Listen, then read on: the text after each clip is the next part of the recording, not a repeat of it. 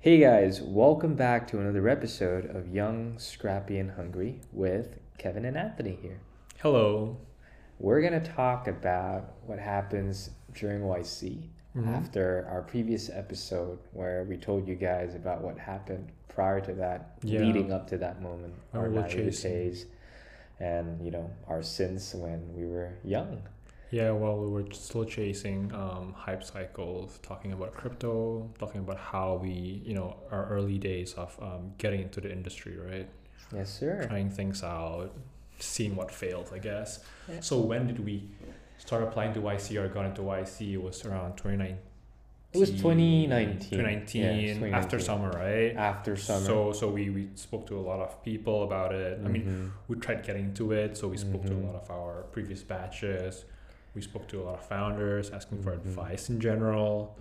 And at that point, our idea, we already pivoted from Crypto exchange. Like Yeah. it was like early 2019 and we were trying out something new, but it was still in the fintech space. You want to talk Yeah. more about that? Sure, yeah, we pivoted a little bit. It's still in trading. We wanted to build Robinhood for Indonesia. We thought it was a brilliant idea. I mean, it's not as bad as crypto exchange, right? Of course, like it was more clear. There were APIs that we can use. We didn't have to build from scratch. It's essentially like just making a nice UI, slapping being in a different country, right? Serving to different people, and we called it, I guess, Robinhood for Indonesia. Yeah, and at the time, we were basically just a front end wrapper. It was a lot easier to build, and we trusted ourselves a lot more because we handed over the trading mechanisms all to a broker dealer here in the US. And so yeah, I think And it was like much more financially regulated. It was much safer. yeah, and then I think for us, we applied. It took a long time for us to submit our application. I think we applied the night before the deadline. Really? Yeah, it was. Wow. It's quite crazy. I checked our YouTube video. It was uploaded exactly the night before the deadline. Like that was pretty crazy. But I think we worked on the application quite some time before that deadline. We just weren't sure. We thought there was this magical moment kind of thing. So Yeah, we I just mean, kept like, helping them. we did see other people doing similar things within our age group, whether it was Robinhood for India, Robinhood for Southeast Asia. It was fintech was also pretty up there back then. People thought that Another hype cycle. But yeah, another hype cycle, but it was a little bit more chill compared to crypto. Yeah, and then I still remember, man, after we applied, we really didn't think that much about it. We hoped a lot that we would have gone in, but we were somewhat realistic as well behind the scenes. And I still remember that day when we got the email to interview. It was really crazy. Even though we still had an interview, right? Yeah, we thought it was like, oh, it's a stepping stone though. Like Yeah. it's getting somewhere. And I still remember those days. We basically try to prepare for the interview, do mock interviews with a bunch of alumni from YC, and we just did it every day, man, morning to nighttime. We really wanted to get in. It was fun times. It was crazy, but it was. Yeah, and it was fun like a times. different time when I guess we all were we didn't have much to do, right? Yeah, I mean, like, it is all in our Exactly. mind. Yeah.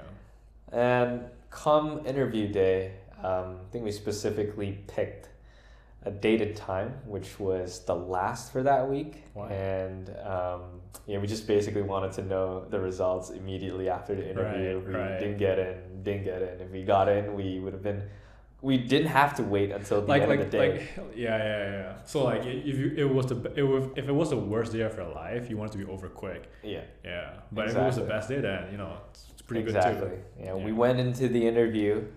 People keep saying that YC interviews usually last about 10 minutes. Ours was less than that. Because YC admitted the exact same company in the previous batch. Yeah. And yeah, I guess they, the partners who interview us probably already know what we're trying to do, what we're trying to solve for. I mean, the business model is pretty clear. Yeah. Charging off trades, commissions, order flows, And interest. they didn't ask us a lot of the template questions like, oh, how big is the market size? Yeah. Obviously, they already know, and It's pretty big. It's not bad. yeah, it was fun. We did the interview, less than 10 minutes, went out, and I remember after that interview, we went to Nijia Market, somewhere near Mountain So View. specific. Yeah, we were shopping for food because we hadn't eaten The that entire day. day, right? Yeah, the entire day. And when we were about to check out, I still remember I got a phone call from Gustav. It was from an unknown number actually, but then I picked it up. And it was Gustav. I had a gut feeling. We were like, hey, guys, It was we like got a call. We got a call. So we were like, It wasn't like a spam call from some credit card company. We knew. But we just couldn't hide how happy we were. We tried so hard to be composed.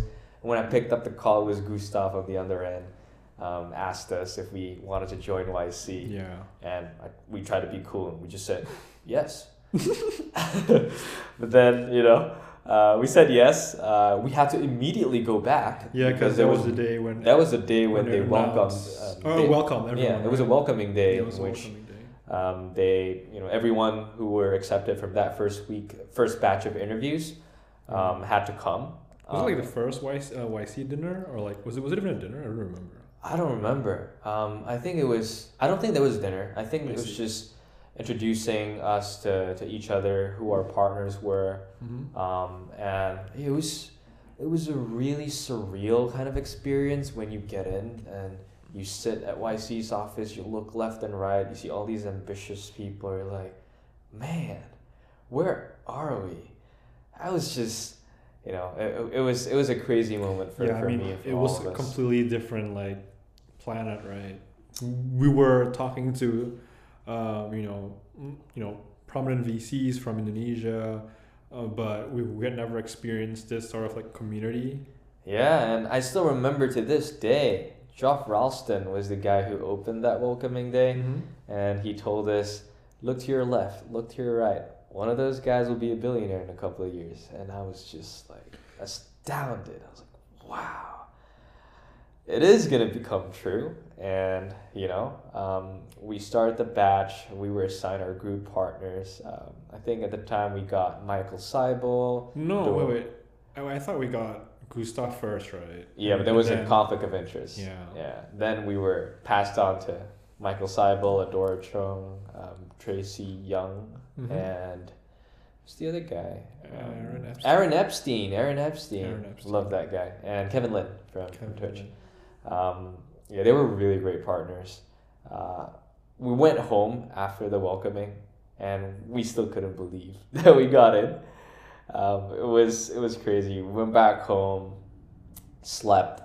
The morning we woke up, we still couldn't believe it. It was just wild. And we got in wanting to build Robinhood for Indonesia, right? So immediately the next week, I bought a ticket back home, whereas the rest stayed to do YC. I went back home to set up. Was it with Albert? Initially, I was alone. Albert came a bit later. I see. But yeah, it was crazy times, man.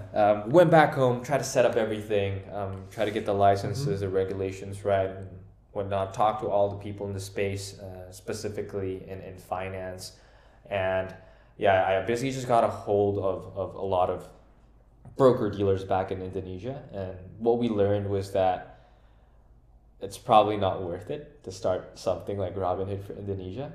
The reason being is because the GDP per capita just isn't at a level in which people are thinking about investing, number one, from the macro level. And number two, there just wasn't a clear path for us to make enough money.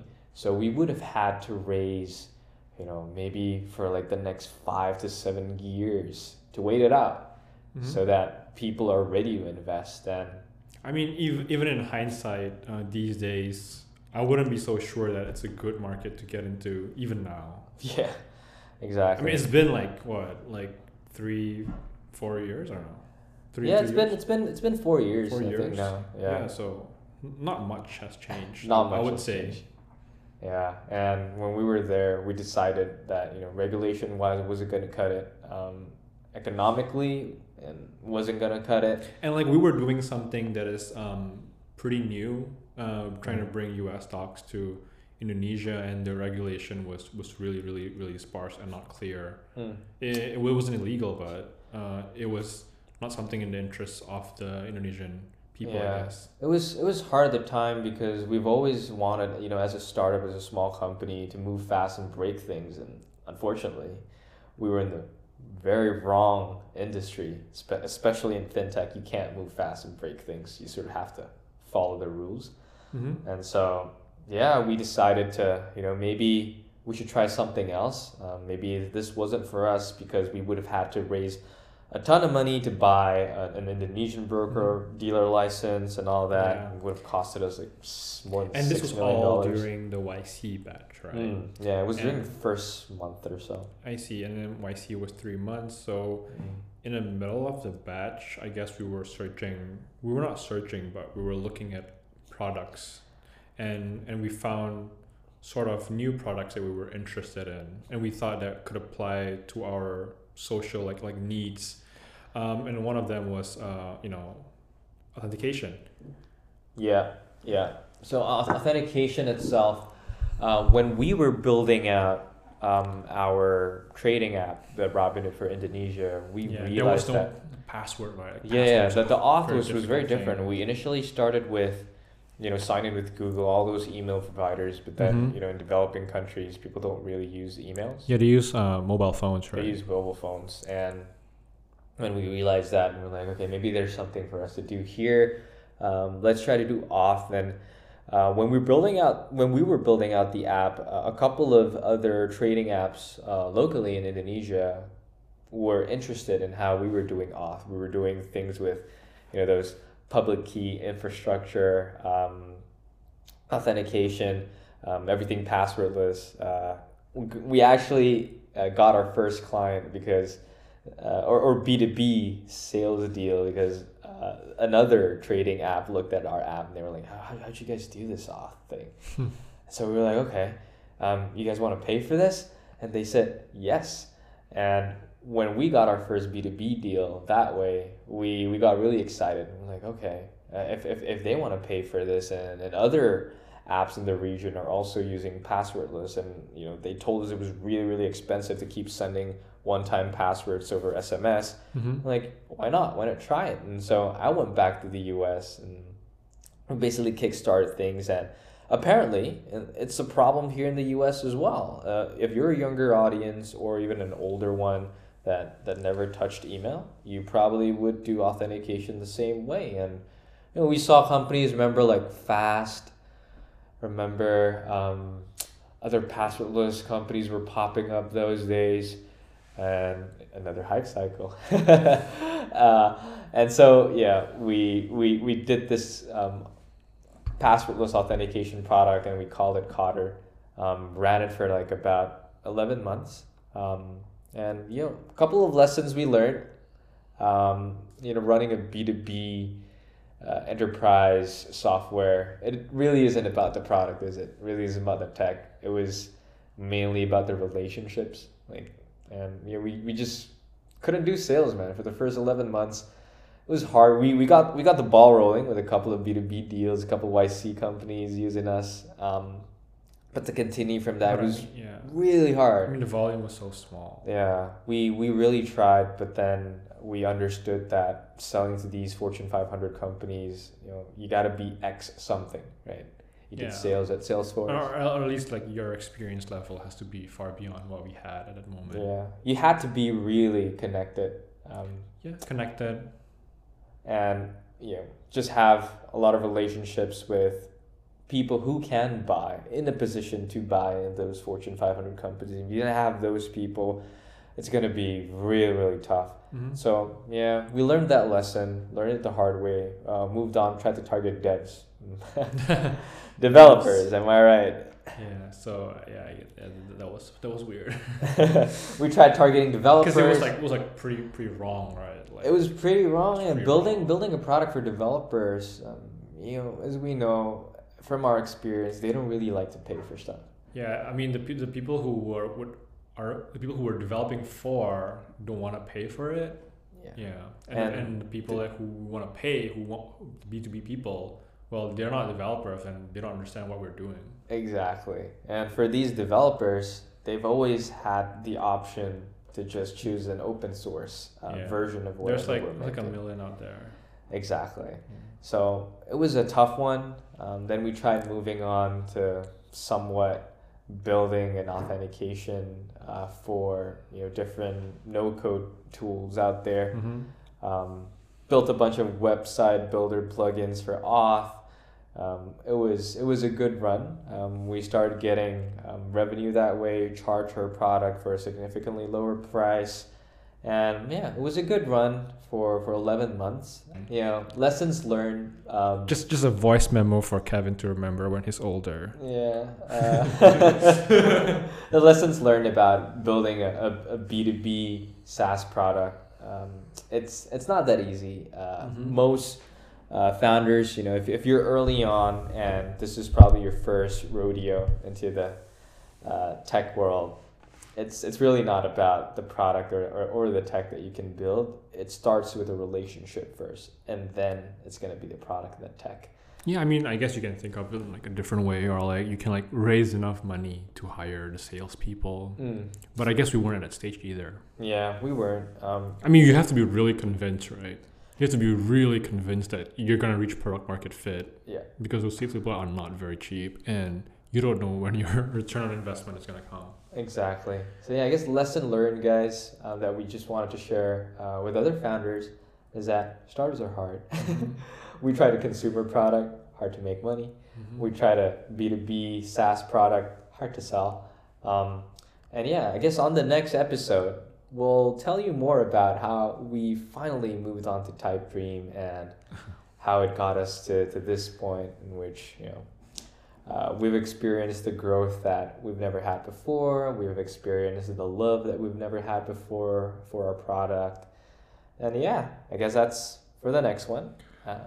Thank you for listening. Thank you for listening, Kevin's kids. And yeah, see you guys. Bye-bye.